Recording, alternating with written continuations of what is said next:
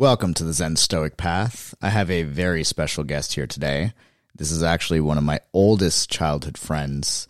His name is Danny Frank, and he has been on the spiritual path for over 10 years now. He's done various trainings in meditation, yoga, shadow work, and he's been involved in the nonprofit sector of business, sales, marketing, and I've always wanted to actually have a chat with him on this podcast specifically because this is actually the guy who introduced me to, in essence, the spiritual path or getting more into things like meditation. And it's been a long time coming. So, Danny, thank you so much for being here on the Zen Stoic Path. Absolutely, man.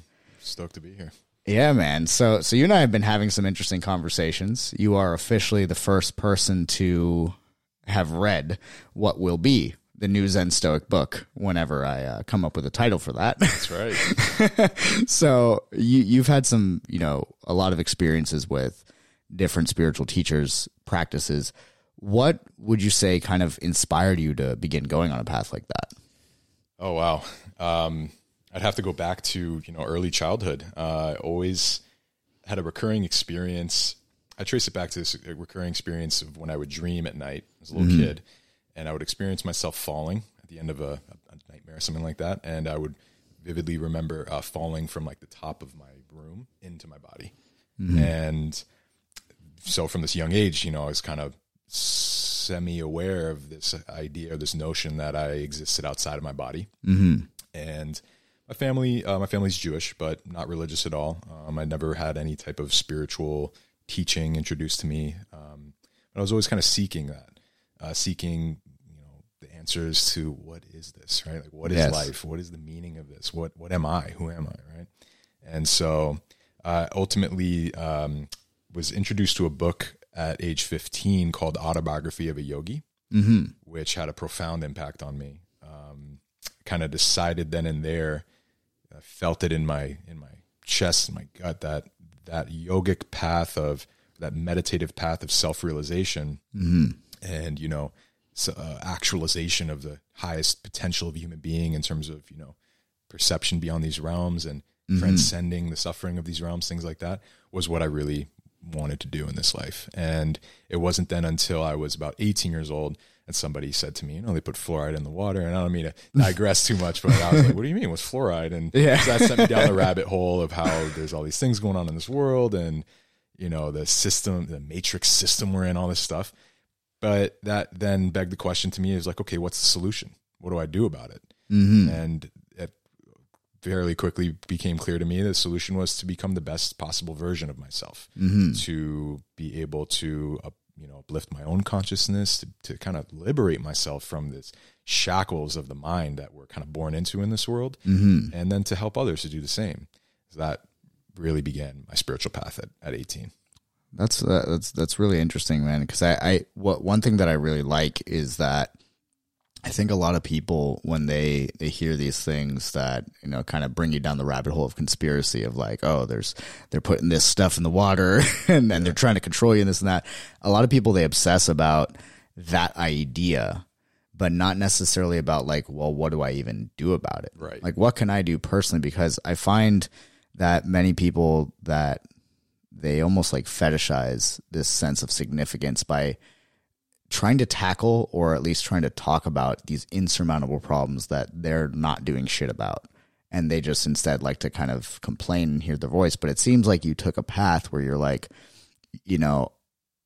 I'm not just going to talk about it. Like what's something that I can do for myself? And it led you to being the best possible version of yourself. So trying to be. Yeah. We're all doing our best. Yeah. So, I mean, like for you today, like you've obviously been through a lot of different experiences, a lot of different teachers and trainings. Like what would you say was one of your most important teachers or like some of the most profound lessons that you learned along this path? Yeah. Well, so as I was 18 and going deep down those rabbit holes,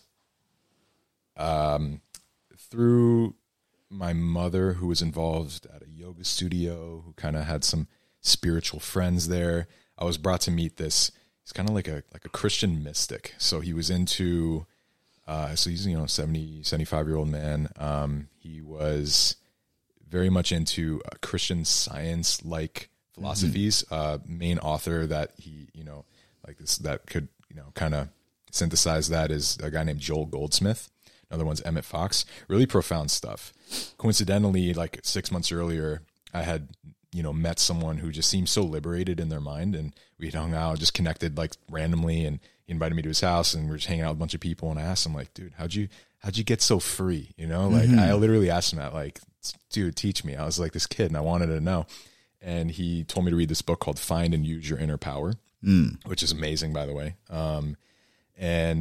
So coincidentally, that was Emmett Fox, Christian mystic, right? So this Christian mysticism stuff, this Gnostic stuff was, these guys in the early like 1900s who taught essentially like the real teachings of Yeshua ben Yosef, right?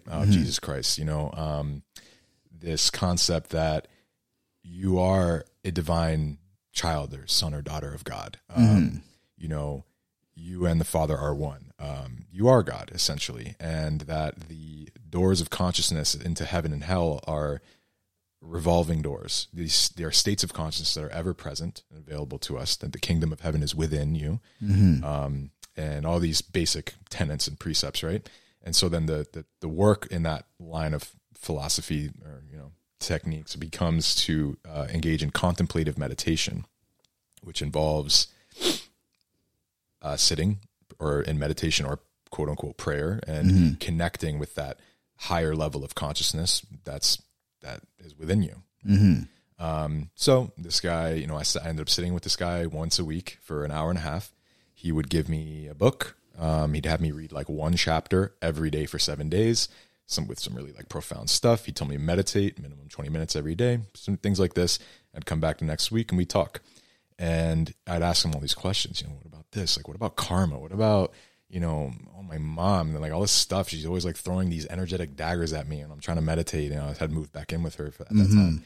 And he would like almost always respond with the same question and this look in his eye and this energy. And this guy, when I say this guy was like mystical, and if you ever met someone like that, he was definitely on that level.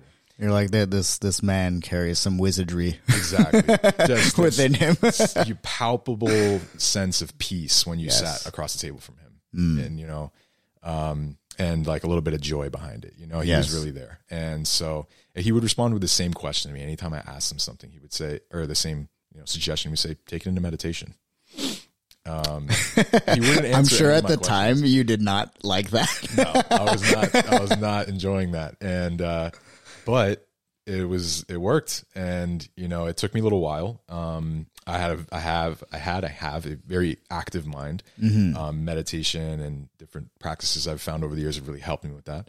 But I found a little style that worked for me, and I ended up getting an experience where I got to a state of like no mind, right? My mind became quiet, and from that place, things started to unfold.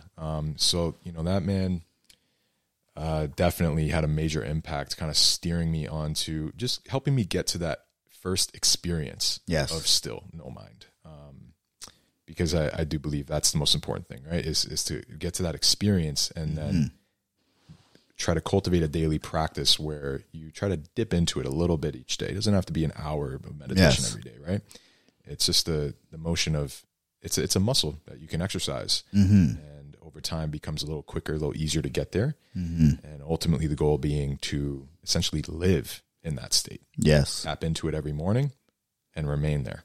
Yes. And then when you kind of go off the track, bring yourself back. Yeah, it sounds a lot like the concept in Zen of non-self or of original mind, where it's not like I'm meditating right now. It's just you're just present. You're just there. And I think that's interesting that I know when we talked about this when we were younger, it was almost like all of the focus and prioritization was like getting into this state and living there all the time. But then it seems like now there's a process of like just tap into it a little bit every day. Like it's just a practice. You don't need to like always be there, which I think is interesting because when I thought about the creation of Zen Stoicism, I always really liked Zen, but it seemed like all the focus was in like being in that state. Right. And if you weren't meditating, then you weren't really practicing Zen. And it's like, Okay, that's a little weird for me. Like it doesn't seem very practical, which is what attracted me to Stoicism. And so in essence, it's like, remember this state, practice being in this state, but also, live your life as a human being. Absolutely. You don't need to you don't need to not be here all the time. Right. So I think that's really interesting that you kind of bring those in to every day. And the other thing too is that, this teacher would tell you to meditate on it or bring it into meditation, which is interesting because at least in Zen doesn't find its wisdom in the great answers or profound answers that it can provide somebody, but rather in thought-provoking or doubt-inducing questions on somebody's current experience. That's fascinating because, and I was aware of that, but it just clicked in my mind for the first time thinking in this context, because that's a very similar practice in the Christian mysticism, which is that contemplative meditation is taking a question into meditation that absolutely dumbfounds your brain. Yeah. It cannot answer. And so it encourages you even to let your mind go through trying to answer the question until it exhausts itself. And you're just like, okay, what's the answer? And the idea is you get to a place where your mind's like becomes receptive. In that state, apparently, and I do believe from experience that there's this voice, this internal voice, this still small voice, different traditions call it different things, but this consciousness within you, within all of us, that speaks to us, that can guide us deeper into those experiences, into the healing and the transcending of whatever suffering there might be in this life. Yeah, definitely. It's that's really interesting. The idea that you talked about, where basically your mind is trying to answer and wrestle with this question and then exhausts itself. That is the whole purpose of, in Zen, they have something called koans. Have you heard of those before? Yeah. So they're like riddles that are meant to induce doubt and like almost like create unnecessary noise in the mind so that the mind realizes the futility in the effort. And then in that moment has a sudden awakening or satori, a sudden enlightenment, because it realizes the futility of such a pursuit. And I think that's really interesting, that whole concept. And I didn't realize that Christian mysticism was actually had so many parallels to the practice of Zen. It seems like a lot of these spiritual practices have these parallels. They just say it in different ways. It's deeply fascinating when you go into the Gnostic or like occult, mystical, spiritual traditions within each religion, within each region of the world. The Kabbalist techniques and practices within Judaism, and the Sufism within Islam, and so on and so forth. It's all, and they're all like basically exactly the same. A little bit different flavor, slightly different style. It's always the same universal truth, right? Yeah. And I wanted to touch on something you mentioned earlier. Yeah, for sure. With, that concept of,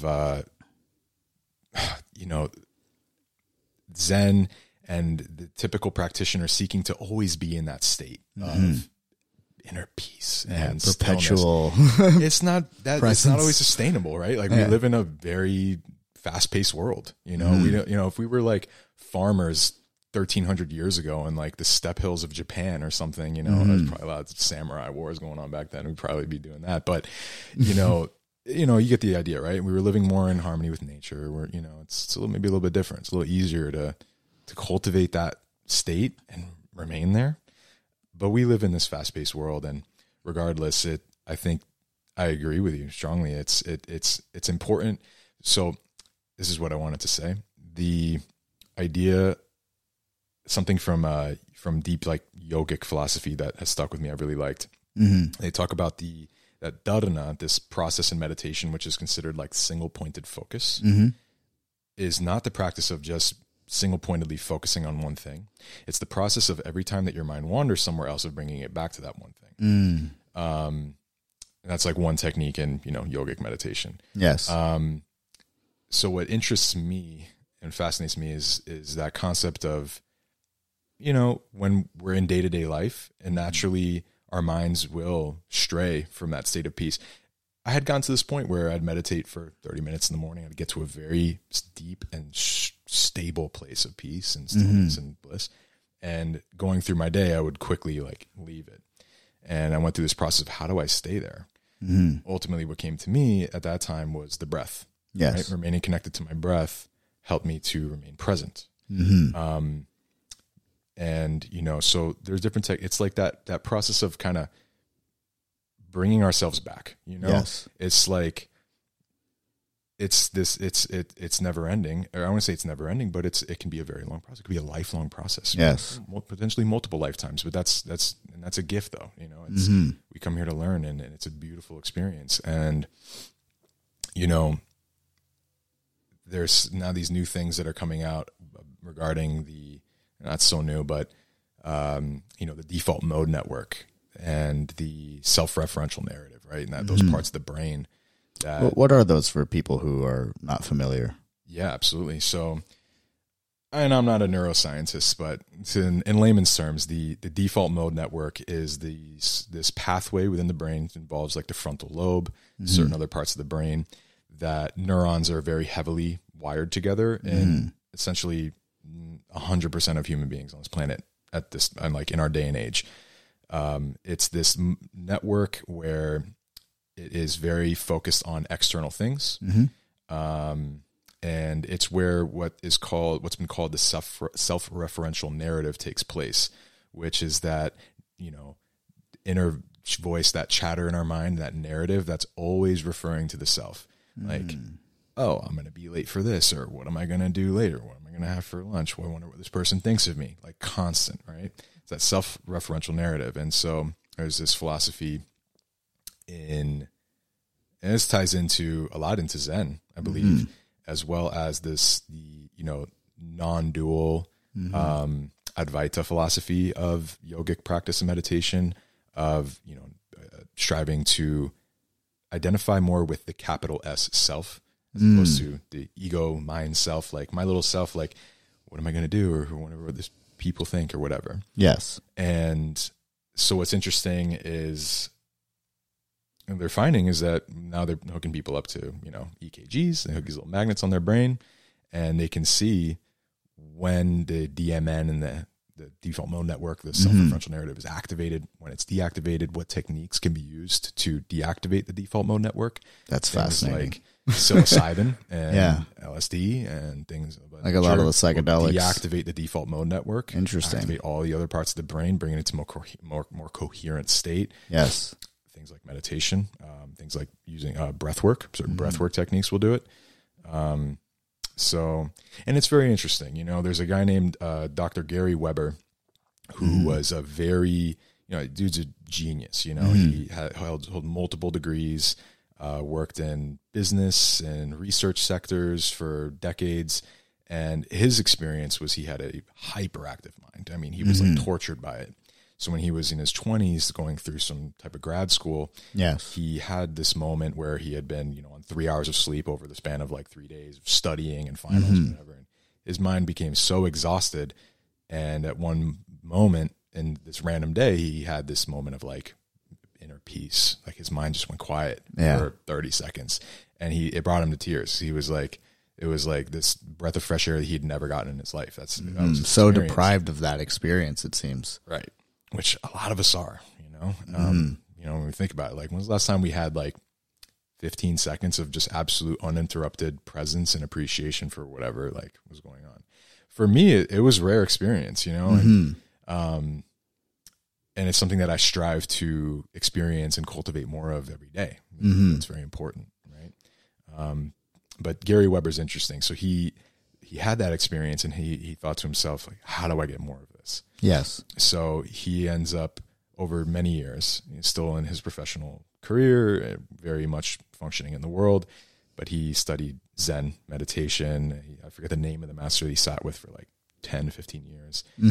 And following that and some other different things, he came to meet Ramana Maharishi, who was like a yogic meditation style guru from southern India, who taught Advaita non-dual self-inquiry style path of meditation, which was simply asking the question. At the core of it, it's like asking the question, who am I? Right? And going through all the different possible answers. But at the end of the day, what becomes apparent is we're not the thoughts, we're not the mind, we're not the body. We're this observer behind all these things, right? And so, long story short, he ends up getting back to that experience in like a big way, where he had like still mind for 30 minutes straight, started having, like beatific visions, as the Christian would call it, just the spiritual experiences. Yes.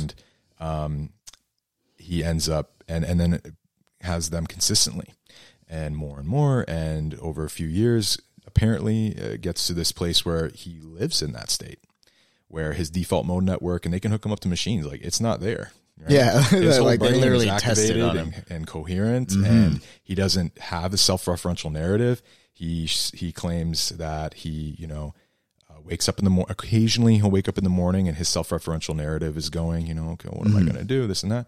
But 95% or more of his waking life and existence at this point in his life, after these years of practice, is just a state of peace, presence, and gratitude, and a light. He describes it, I think, as like a light sense of joy. Just like this undertone of just joy. Apparently is our natural state, right? When the self-referential narrative isn't there, and we're free to just be present and appreciate this incredibly miraculous gift of life, right? So when you think of when we're children and how things were so novel and beautiful and amazing, that's what this life is, and we just kind of lose sight of that sometimes. Being in that frontal lobe, that default mode network all the time. Always like I, right. me. Exactly. And it can be, so I struggled with this, right? Because I think to myself, well, that default mode network can be useful. I mean, our frontal lobe is useful. Obviously, we need to plan things, right? We have to, and so it gets interesting. And he shares that, and this is subtext too. He's taught this technique to a lot of people. He's written a few books. They're incredible. But there's a lot of people who have claimed they have gotten to the same state. Well, what are some of the books that he's written, just in case anybody listening wants to check out some of his work? So his first book is called Happiness Beyond Thought. Then it goes in like a steps process. They're not extremely long books. They're very easy to read, and they offer a lot of practical techniques and really good stuff. The next one is called Evolving Beyond Thought. I believe the third, which I have not read, is Dancing Beyond Thought. And that's the idea, right? Like getting beyond thought. I'm gonna check like these thought, out myself. Right? This concept that thought is kind of the cause of suffering. Yes. This self-referential narrative. When thought's not there, we're just free to just be. And there's no suffering in that. So in any case, so his experience and many others, when they've gotten to that state, like perpetually, has been that, because I've tapped into that state in my life and in my journeys, but never while I've been working in the world, a 50-hour-a-week job in sales in nonprofit sector, starting a bit, nothing like that, It's been when I'm at an ashram, I'm in nature, and I'll have that experience. When I get back into the world, my mind's very quick to, get back to the regular motions, want to stay grounded, and that's like been my thought process. But his experience and many others has been that once they get to that state where the DMN is deactivated, their self-referential narrative is quiet or non-existent, and they're just basically existing in the state of peace and bliss, right? And they're just being, but they still have jobs, they still work in the world. And what they found is that their mental acuity, and their communication skills, their ability to plan, their ability to practice effective time management increased like dramatically. And all these things, which is interesting. It's like their minds, they're not even actively, it's like they're no longer like driving the vehicle, right? Literally. They're not like thinking, okay, what am I going to do today? Like things like that. Obviously there's some level of this, but they're really just, they're going along for the ride, which is this very interesting concept to me. Experience that, right? That's fascinating, man. Sometimes like life can live us, right? Like I believe in there's the varying levels of consciousness. Even on a basic psychology standpoint, you got the subconscious mind, the egoic conscious mind, and you have the superconscious mind, right? And if you go a little deeper, if you get into the metaphysics of it, and you might subscribe to the belief there's a soul, right? There's an oversoul, and there's this consciousness that's all around us, within us, that is, infinitely intelligent, that kind of guides life. And it becomes very enjoyable. A very enjoyable experience to sit back and let that consciousness kind of navigate life for us, as opposed to trying to grasp and attach to things, right? The root of suffering. So very interesting stuff. Yeah, that is I'm going to have to check those books out because I'm kind of blown away with this idea of the turning off of the self-referential narrative, which is interesting that you bring it to my attention, because before you and I spoke about it, I know we spoke about it before this podcast, but before we actually talked about it, I just didn't even know the concept of that.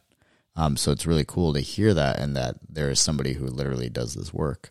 I can check out. Right. Absolutely. Yeah. I love the work that people do when they're creating exercises of self-inquiry. I think you and I were talking about it before, that obviously me being in the coaching world and you having had many different spiritual teachers or business teachers like I have, there is something that always kind of sounds the BS alarms for me. And it's typically when somebody's trying to give you the answers or tell you what your lessons are, what your answers are. Right.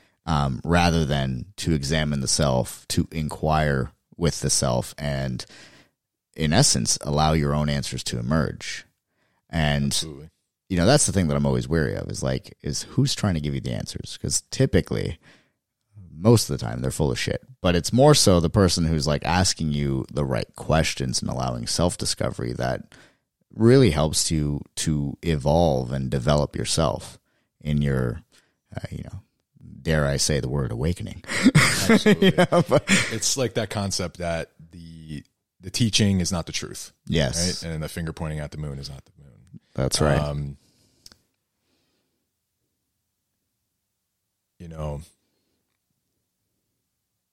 It's an interesting thing because at the same time, it's been my experience in this idea of yan yoga, right? Which is one style.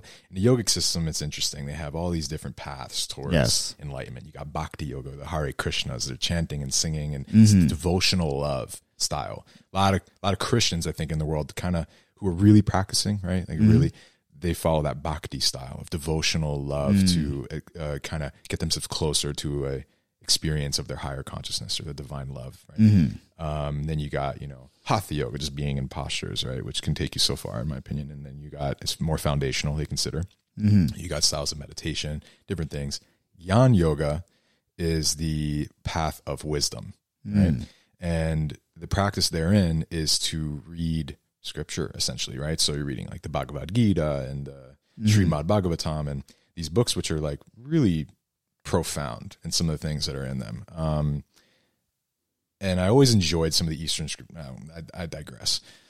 But it's interesting because when I was going into these meditations and trying to seek out that experience, what I found was that having read and learned of some of this yan, right, this wisdom, right, of Baba Ram Dass's book, Be Here Now, which, is just like loaded with wisdom, in my opinion. There's this one page where it refers to, the path, right? And like, how do you get there? Like, we've all kind of got a glimpse of it, right? If we've sought it out.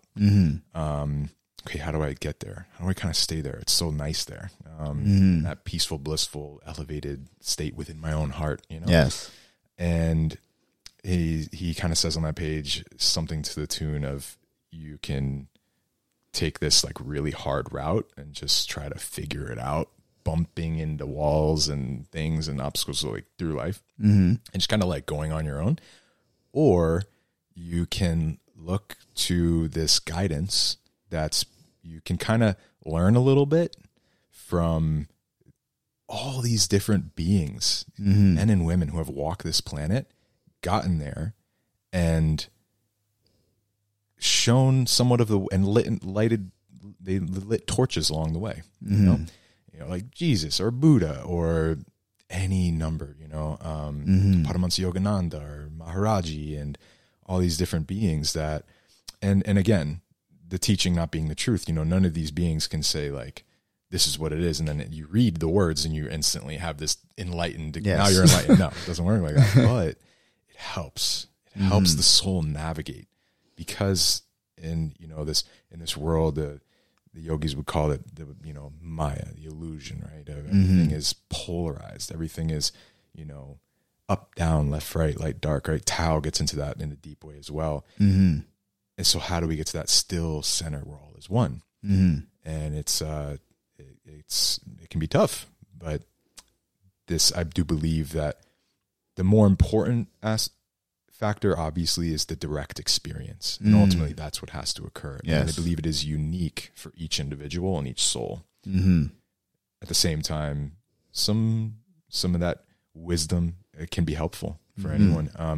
And it just can come from any way, and just to be mindful of the source, right? Like, yes. You know, follow like these plastic gurus on Instagram or something, you know, like, a lot of traps on that. Like, it's all light and love. Like, it's a little more nuanced than that. I'm I'm glad that you said that, because I'm curious. Like, obviously in your experience, you've interacted with some of these plastic gurus in real life, not just online. Sure. Or some of the ones that, you know, they attempt to take us for a ride, and I'm definitely no stranger to that.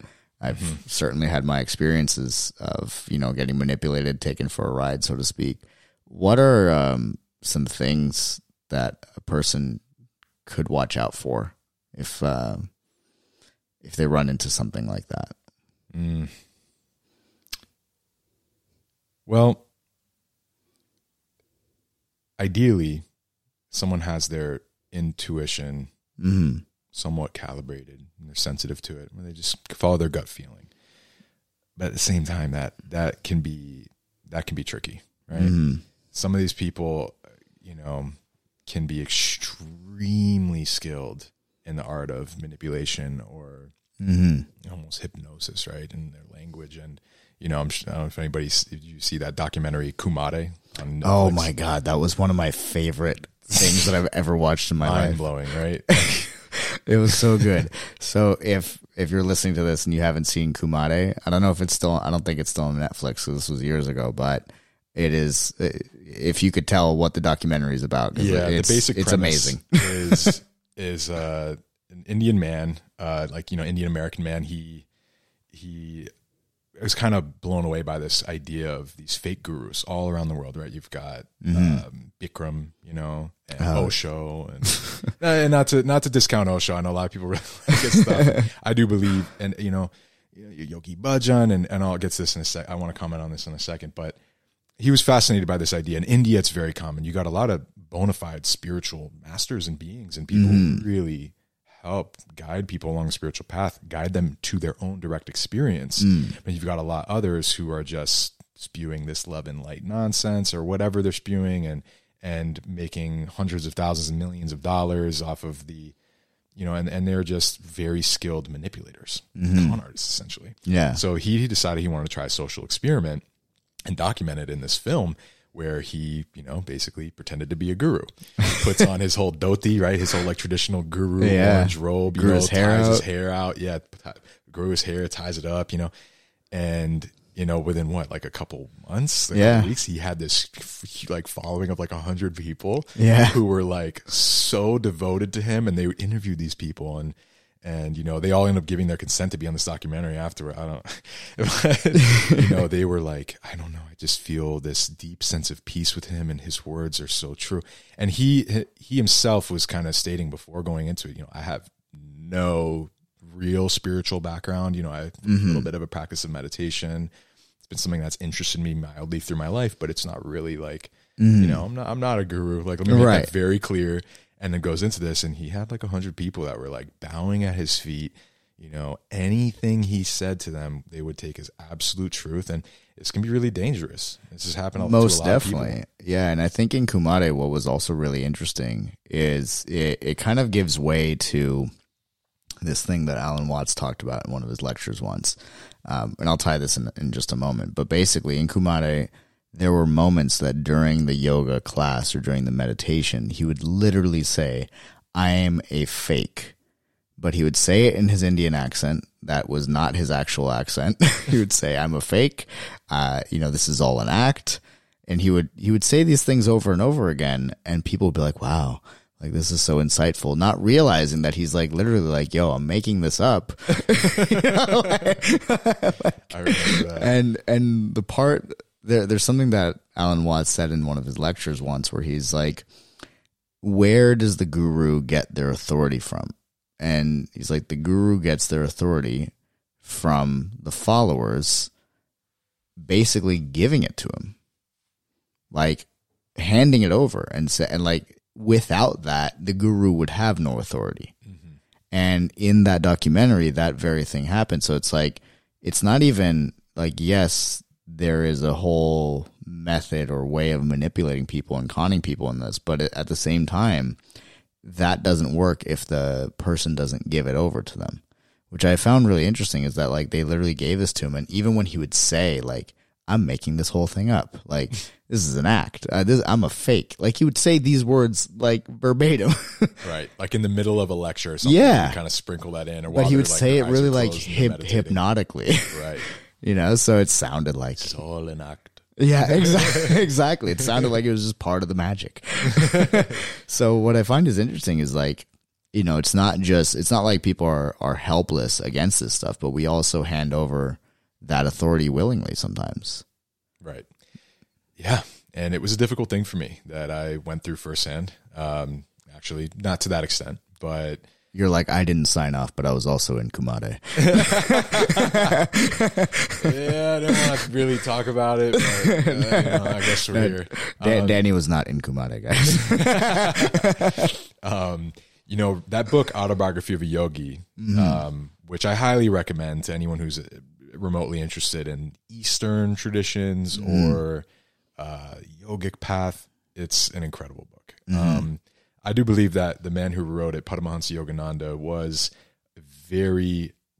without a shadow of a doubt, authentic, sincere, you know, yogi at a very high level. Yes. When he passed away, and I do believe in these siddhis, they call them these soul powers. I don't want to get too, you know, spiritual and but when he passed away, he kind of some of these yogis and beings at that level, sometimes they'll perform a little miracle here and there in a very like subtle way with their close disciples. If one of their disciples or something has this doubt of something, whatever, it's hard to explain. It's not like an ego thing that they do to like the masses.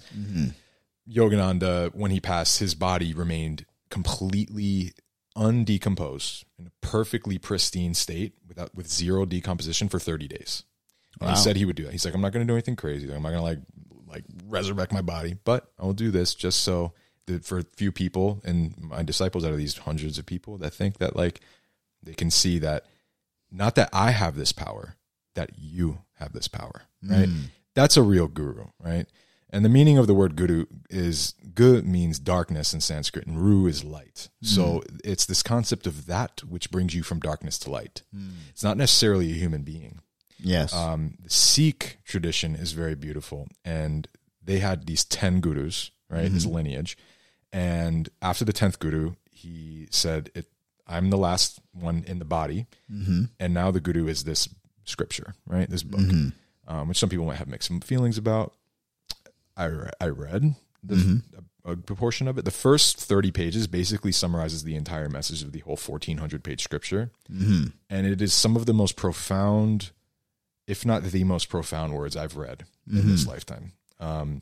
He was written by these beings who had attained a certain level, and there's no question some of the things they had performed and some of the things that had happened, and the credibility from other spiritual beings in their time. This is like a few hundred years ago. And so anyway, that these words are this guru that brings you from darkness to light, just guiding you to your own direct experience. So there's this concept in India that in the yoga traditions that you cannot cross the river, right? Like cross the ocean of Maya to get from this place of the mind and suffering to the other shore, which is unification with the higher self, with the oversoul, with God, with whatever, all these different words and concepts, right? But without a guru, that you need a guru to like essentially be that boat for you, or like help push the boat in the right direction. Yes. Or kind of help guide the currents for you.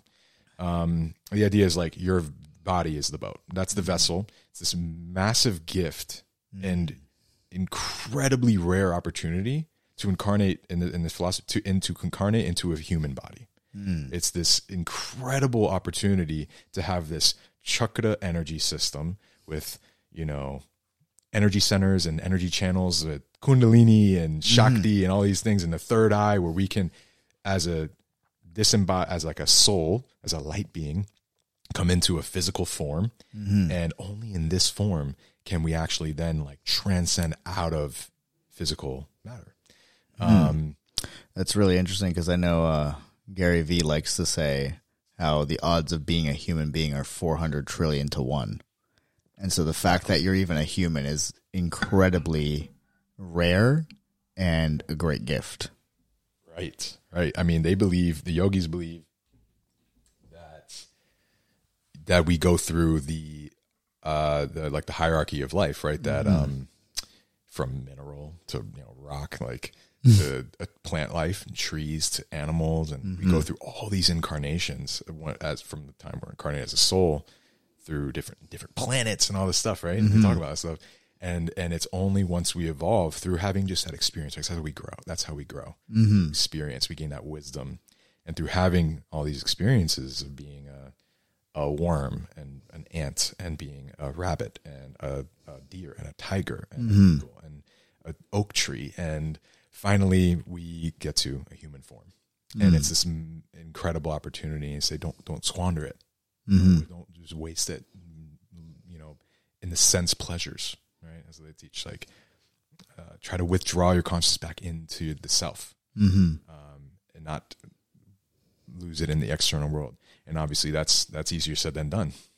It can be a really fun, enjoyable experience just being a human, living in this world, the things we get to experience. And so, and it's not to say, like close your eyes and ears and mouth and like go in a cave for 20 years. And like, that is a viable path to enlightenment. A lot of people have done it. But it's not the only path, right? There's also the path of the householder, and it's considered the more noble path, to be in the world and to contribute to the world and to go within, right, in this morning practice and in your own spiritual practice or whatever it is, cultivate and to connect and cultivate with that light, and then bring it back into the world, right? Back to the whole guru thing. They believe that you can't get there unless you have a guru. And I really didn't like that. When I was like, no, I don't agree with this. I went to this ashram, and I was there for a month, and it was a strong belief that they had. And I would get into these very deep debates with some of the, Brahmins and, the monks that live there. And, and I think at some level we agreed, but they just had a little bit of a delusion about it. But at the end of the day, I believe that the guru is in everything. And that's this beautiful teaching that I got from the Sikh scripture. They say that the guru is the sound current, right? Like in the beginning was the word, like all is sound. It's a very interesting thing you go into it, that like sound precedes light. Right? Vibration is the root of everything in creation, an observable universe, at least. And so that they say that the guru is in the nod, in the sound current. And the guru is the divine mother and the divine father. The guru is Brahma, Vishnu, and Shiva, the creator, preserver, and destroyer of all worlds. So the Father, Son, and the Holy Ghost. It's all the guru, right? So it's like, and I experienced this in ways that defy words, where I experience, it's like this, when you're having this really intense inner experience, you're contemplating something, or something's really messing with your mind. You're looking for an answer for something, whatever it is. You get in your car and you just press the power on the radio, and the song that comes on, and immediately it's like these 5 or 6 words, or like these few words that are so specifically meant for what you needed to hear in that moment, that it releases like this light bulb or this tear, that, which I know we've all had some level of experience of that. It doesn't have to be the radio. It could be a lightning strikes in the distance at this exact moment. You had this particular thought and you felt like that meant something, right?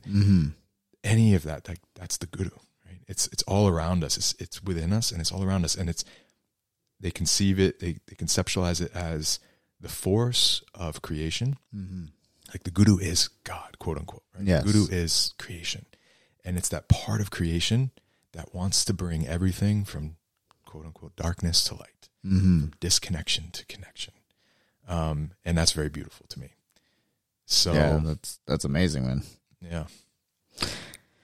So it sounds like maybe what was intended in that book, or I could be wrong, but you know better than me, but maybe what was intended in that book is when they use the term guru, they weren't talking about an actual physical person. They were more so talking about the symbolism of what it is. So that, or maybe that, I don't know. Yeah, you tell me. So it's interesting because that yogi's lineage. So what they do say is that the guru doesn't need to be in a body. And that's something that they do believe. But in that lineage, they still kind of hinted at this idea that you still got to have a guru. Mm-hmm. It could be a guru who is not in a body. Like your guru hypothetically could be Paramahansa Yogananda, or it could be his guru who is Sri Yukteswar, or his one, or whatever. Because these beings are still present in astral and etheric realms, whatever. And it's kind of like, okay, in my opinion, but that's like, all right, we're splitting hairs. Yeah. Like, if we're all one on this energetic, molecular and energetic level and spiritual level. So why do I need to have this guru that's in a body or not a body, but it's this one entity when it could just be all of creation is my guru, right? Yes. This energy, this consciousness deep within my own, beyond my mind, right? Not my egoic mind, but within my consciousness and within my heart. That's my guru, right? So it's interesting. And, and I think it's important that people are mindful of that. There's too many charlatans. It sickens me, like hearing these stories. And the one that I went through was Yogi Bhajan, who was a lot of people, I'm sure most of you have heard of Kundalini Yoga.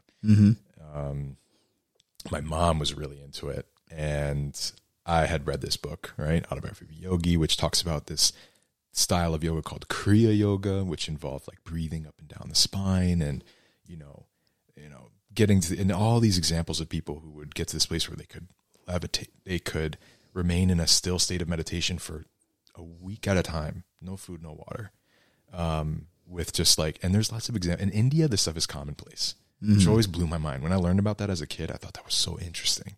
That people levitating was like, oh yeah, my uncle saw one yogi in a cave levitating when he was like 19, and it's this common thing. So, and that's just like levitating is like one example, but, I really wanted the good stuff, like I went to a yoga class at like LA Fitness at some gym, and I was like, that was cool, but it's not what I'm looking for. Right. Someone brought me to a Kundalini yoga class, and I was like, okay, like this seems better, but I didn't like some of it, but I went to a few more and I ended up having an experience in it, a little bit of an experience. And I said, you know what, I want to go deeper into this. I end up months and months and months later, I'm 19 years old and I do an intensive to become certified as an instructor of Kundalini yoga. So it's like, anyway, I do that. I'm, very deeply invested in this practice. I practice Kundalini yoga probably about 90 minutes a day. I meditated probably about 2 to 3 hours a day. I'm at this ashram and I end up having really intense experiences. But one thing I can say that I know happened was in my energy system, my energy system became imbalanced. And I basically blasted up this energy from the root of my spine up to my, third eye and my crown. And it was not ready for it. And what I came to conclude for a long time was that system of Kundalini yoga as taught by Yogi Bhajan, wasn't safe.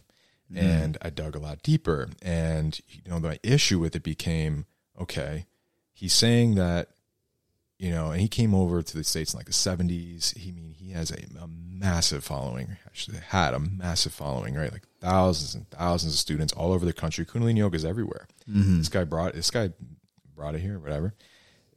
So he claimed that a lot of these techniques were these ancient yogic techniques, breath work, of mantra, meditation, of asana and postures, that he, you know, is breaking so many rules to just share with Westerners, right?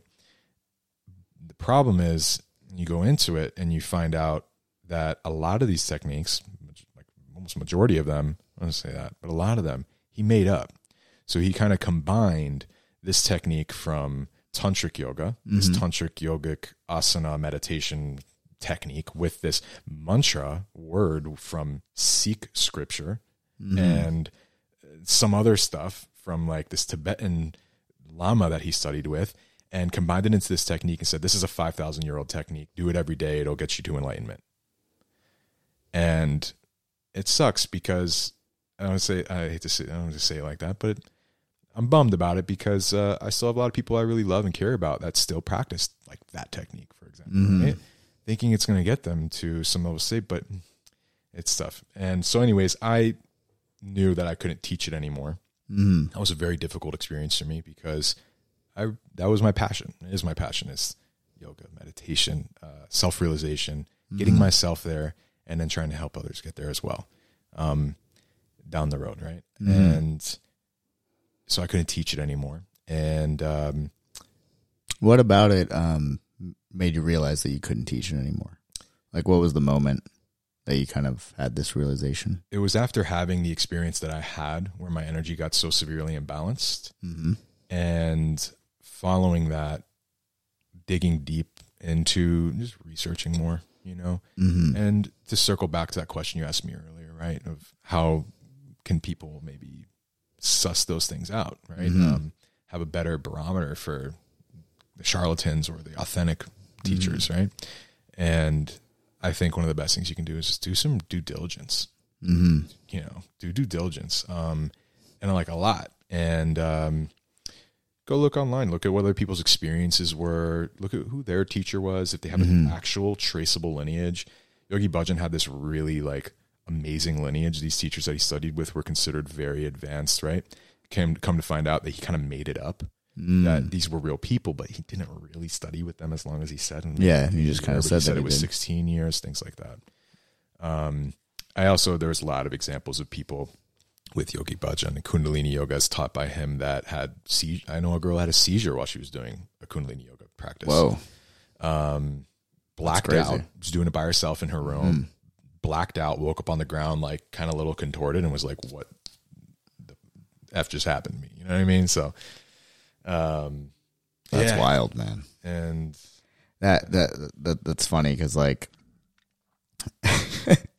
I think I had this expectation of when I was like, oh, what can you do to kind of like suss out these people? I thought you were going to give me like almost like a spiritual feeling or technique or something that you could kind of go to, and you're like, you should just Google it. you gotta use the modern times and look at their forehead where their third eye is, and kind of like wiggle your pinky finger and to see if you get a feeling in your belly or not. If you get the feeling, then it's good. or you can Google it. Either one works. And let me also share a word. Yes. On that note, because I had another experience with another yogi from the Himalayas who I really felt was very authentic. And I went and took a retreat with him to be initiated into Kriya Yoga, right? Into the spinal breathing pranayama technique of Kriya Yoga, which is like, in any case, I had this really intense experience where I was kind of doubtful of him. I was very skeptical. I'd been taken for a ride before already, you know, and I think a healthy dose of skepticism is useful in all these things. Yes. So it's kind of where I was at. And he opened up the opportunity to ask him any question on the second day of the retreat. If anybody wanted to walk up, stand in line, and there were maybe about 10 people out of like 100, 150 that were there that went and stood in line. So I was standing there, and I won't go into the details of it, but I had a question in my mind that I really wanted to ask him that was very egoic. It was very like self-centered. It was about these two different girls in my life. And I'm like thinking to myself, I can't ask him this question. Like, that's so ridiculous. You know, it's so like, inconsequential. Let me ask him something more like, hey, what do you think, the best practice for me might be in terms of advancing myself along the spiritual path? Just kind of wanted to ask him something like that. And that's where I was like, okay, I'm going to ask him that, right? But I had that other question in the back of my head. And I had this experience where he was answering this question to this guy in front of me, right? And I'm like 10, 15 feet back, and he's answering this question. He's answering this guy in front of me's question, but he's looking me straight in the eyes. And I won't go into the details, but I'll tell you, he was answering the question that I had about these two girls by name while he was looking me in the eyes. And I damn near shit myself. like I was like, what the fuck? So that happened. And I'm extremely shook at this point. I get up to him next and I'm like almost in tears. I'm like, I don't know what to say or do. Yeah. So I look at him, I'm like, so this is a very profound experience I had with it. And at this point, I'm like, whoa, he's the real deal. Yeah. Right. And I ask him like, man, I say, Yogi Raj, I don't know what to ask you right now. That was really intense for me. He already knew. Yeah, obviously, he was looking me in the eyes for like 30 seconds straight, answering my question that I didn't want to ask him. And I'm like, it was wild. So I say, crazy. I asked him the question I was going to, right? Like, how can I best serve? That's what it became, right? Like, how can I best serve? And like this world, right? Like I don't know about this world. And he said to me, practice Kriya Yoga every day, 1 year, come back to next year, I make you Hamsacharya. Like he'll make me like a teacher of that technique. So I'm like, okay. And my life, a lot of things happened. I stayed on for a while, and that's a whole nother story. But the reason I brought this up is because I still had a little bit of a feeling about him. And so I end up doing some real deep due diligence, right? And I started digging a lot more. And apparently some more stuff had come out in the recent years. This is 10 years ago that I had this experience, maybe like 11. Yes. Something like 4, 5 years ago, more stuff came out. Some women came out having some less than savory experiences with this guy. It's not cool stuff. And so, long story short, I'm not thoroughly convinced that he is a fully awakened yogic master, as he claims to be. He gave himself this name, Yogiraj Gurunath Siddhanath, which in English means Yogi King, Guru Lord, Perfected Being Lord. I'm convinced. It's kind of absurd. And even like seeing this guy's name, you'd be like, dude, it's ridiculous. Like, it's like, who gave you that name? I am Victor, coolest coach ever. Motherfucker Jones. The baddest motherfucker of all time. That's what my business card says now. Right. Paramahansa Yogananda, for example. So these names, right? And Maharaji, that's like great king, right? These yogis, that's Baba Ram Das's guru, teacher, Paramahansa Yogananda means like great swan, and the Hamsa, the swan, is a symbol of the soul, and the soul's the liberated soul that flies. So it's that's Paramahamsa, and Yogananda means like yogic, the bliss of union. So, but he was given that name, by his guru once he had trained for many years. Like he didn't just like give himself that name. He was like, what sounds really cool? Right. Let me open up my book of sweet wrestling names. Exactly. And so, but Yogi Raj, supposedly had received that name from his guru. Supposedly was Babaji, who's this like mystical yogic being who lives in the Himalayas, that a lot of people believe is real, and I certainly do after all my research and everything. And but he apparently had this direct experience with him. So there's a few gurus out there that say, my guru is Babaji, my guru is Mahavtar Gorakshanath Babaji from the Himalayas, and that's the lineage that Paramahansa Yogananda comes from, but in a more traceable way, a more bona fide way.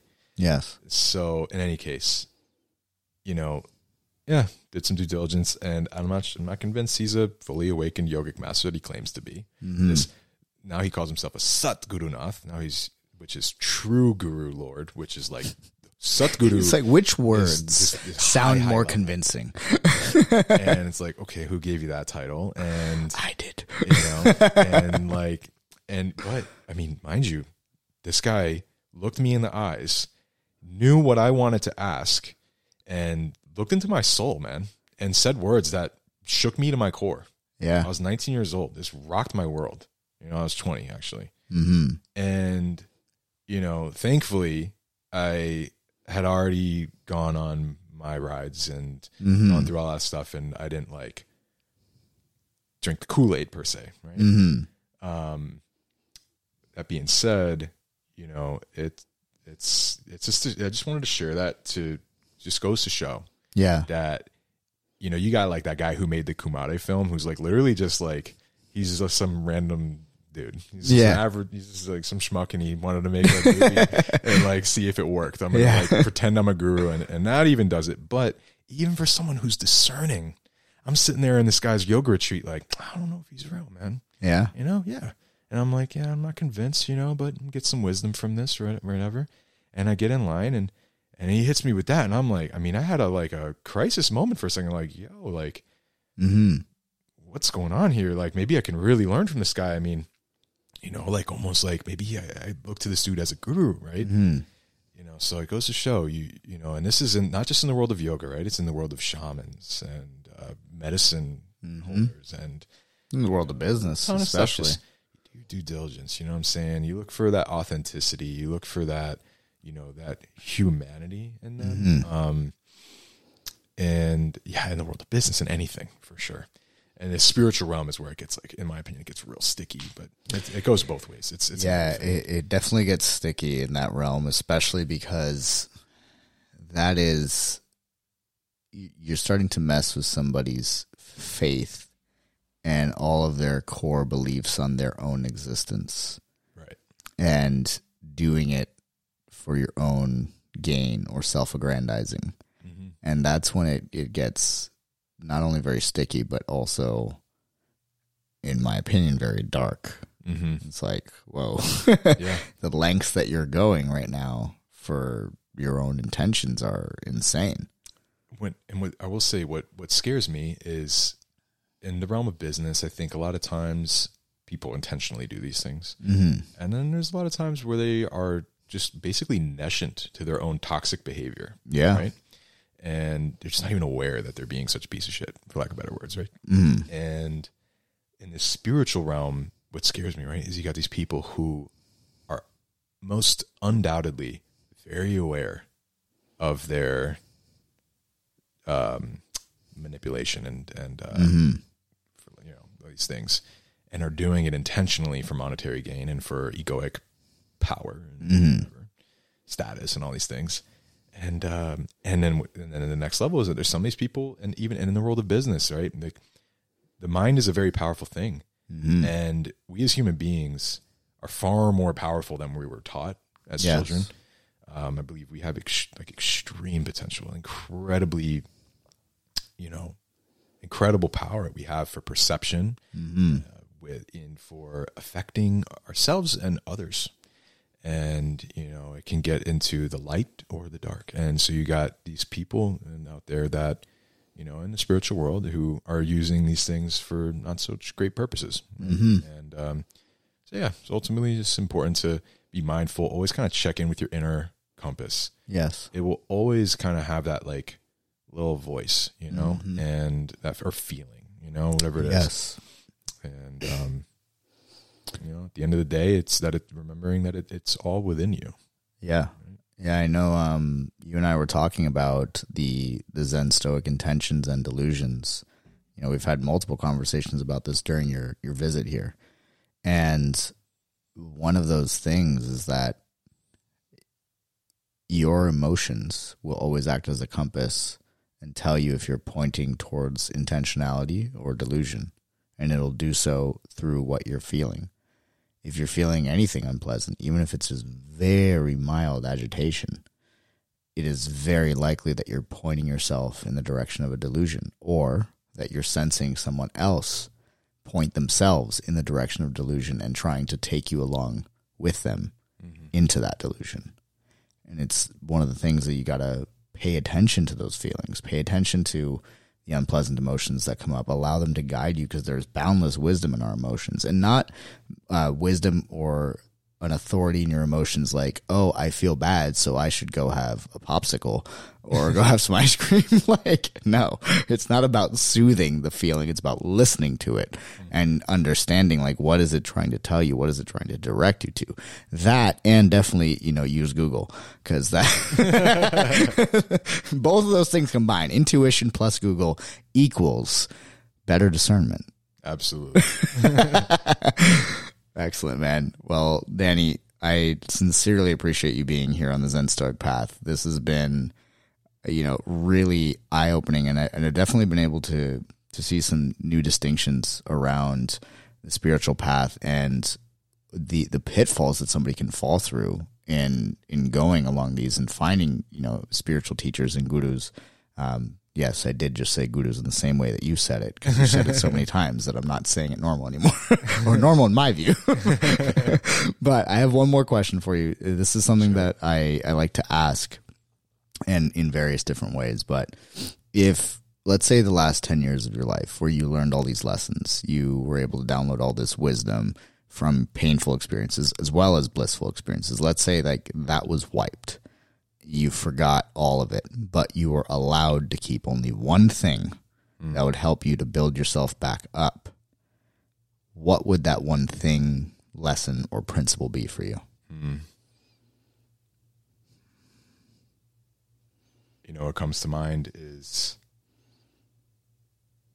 the precept to love yourself, that all is one. Right? Loving yourself as you do, and then as you do, it naturally flows to all others. I think that alone is the most healing and necessary component to walking the path.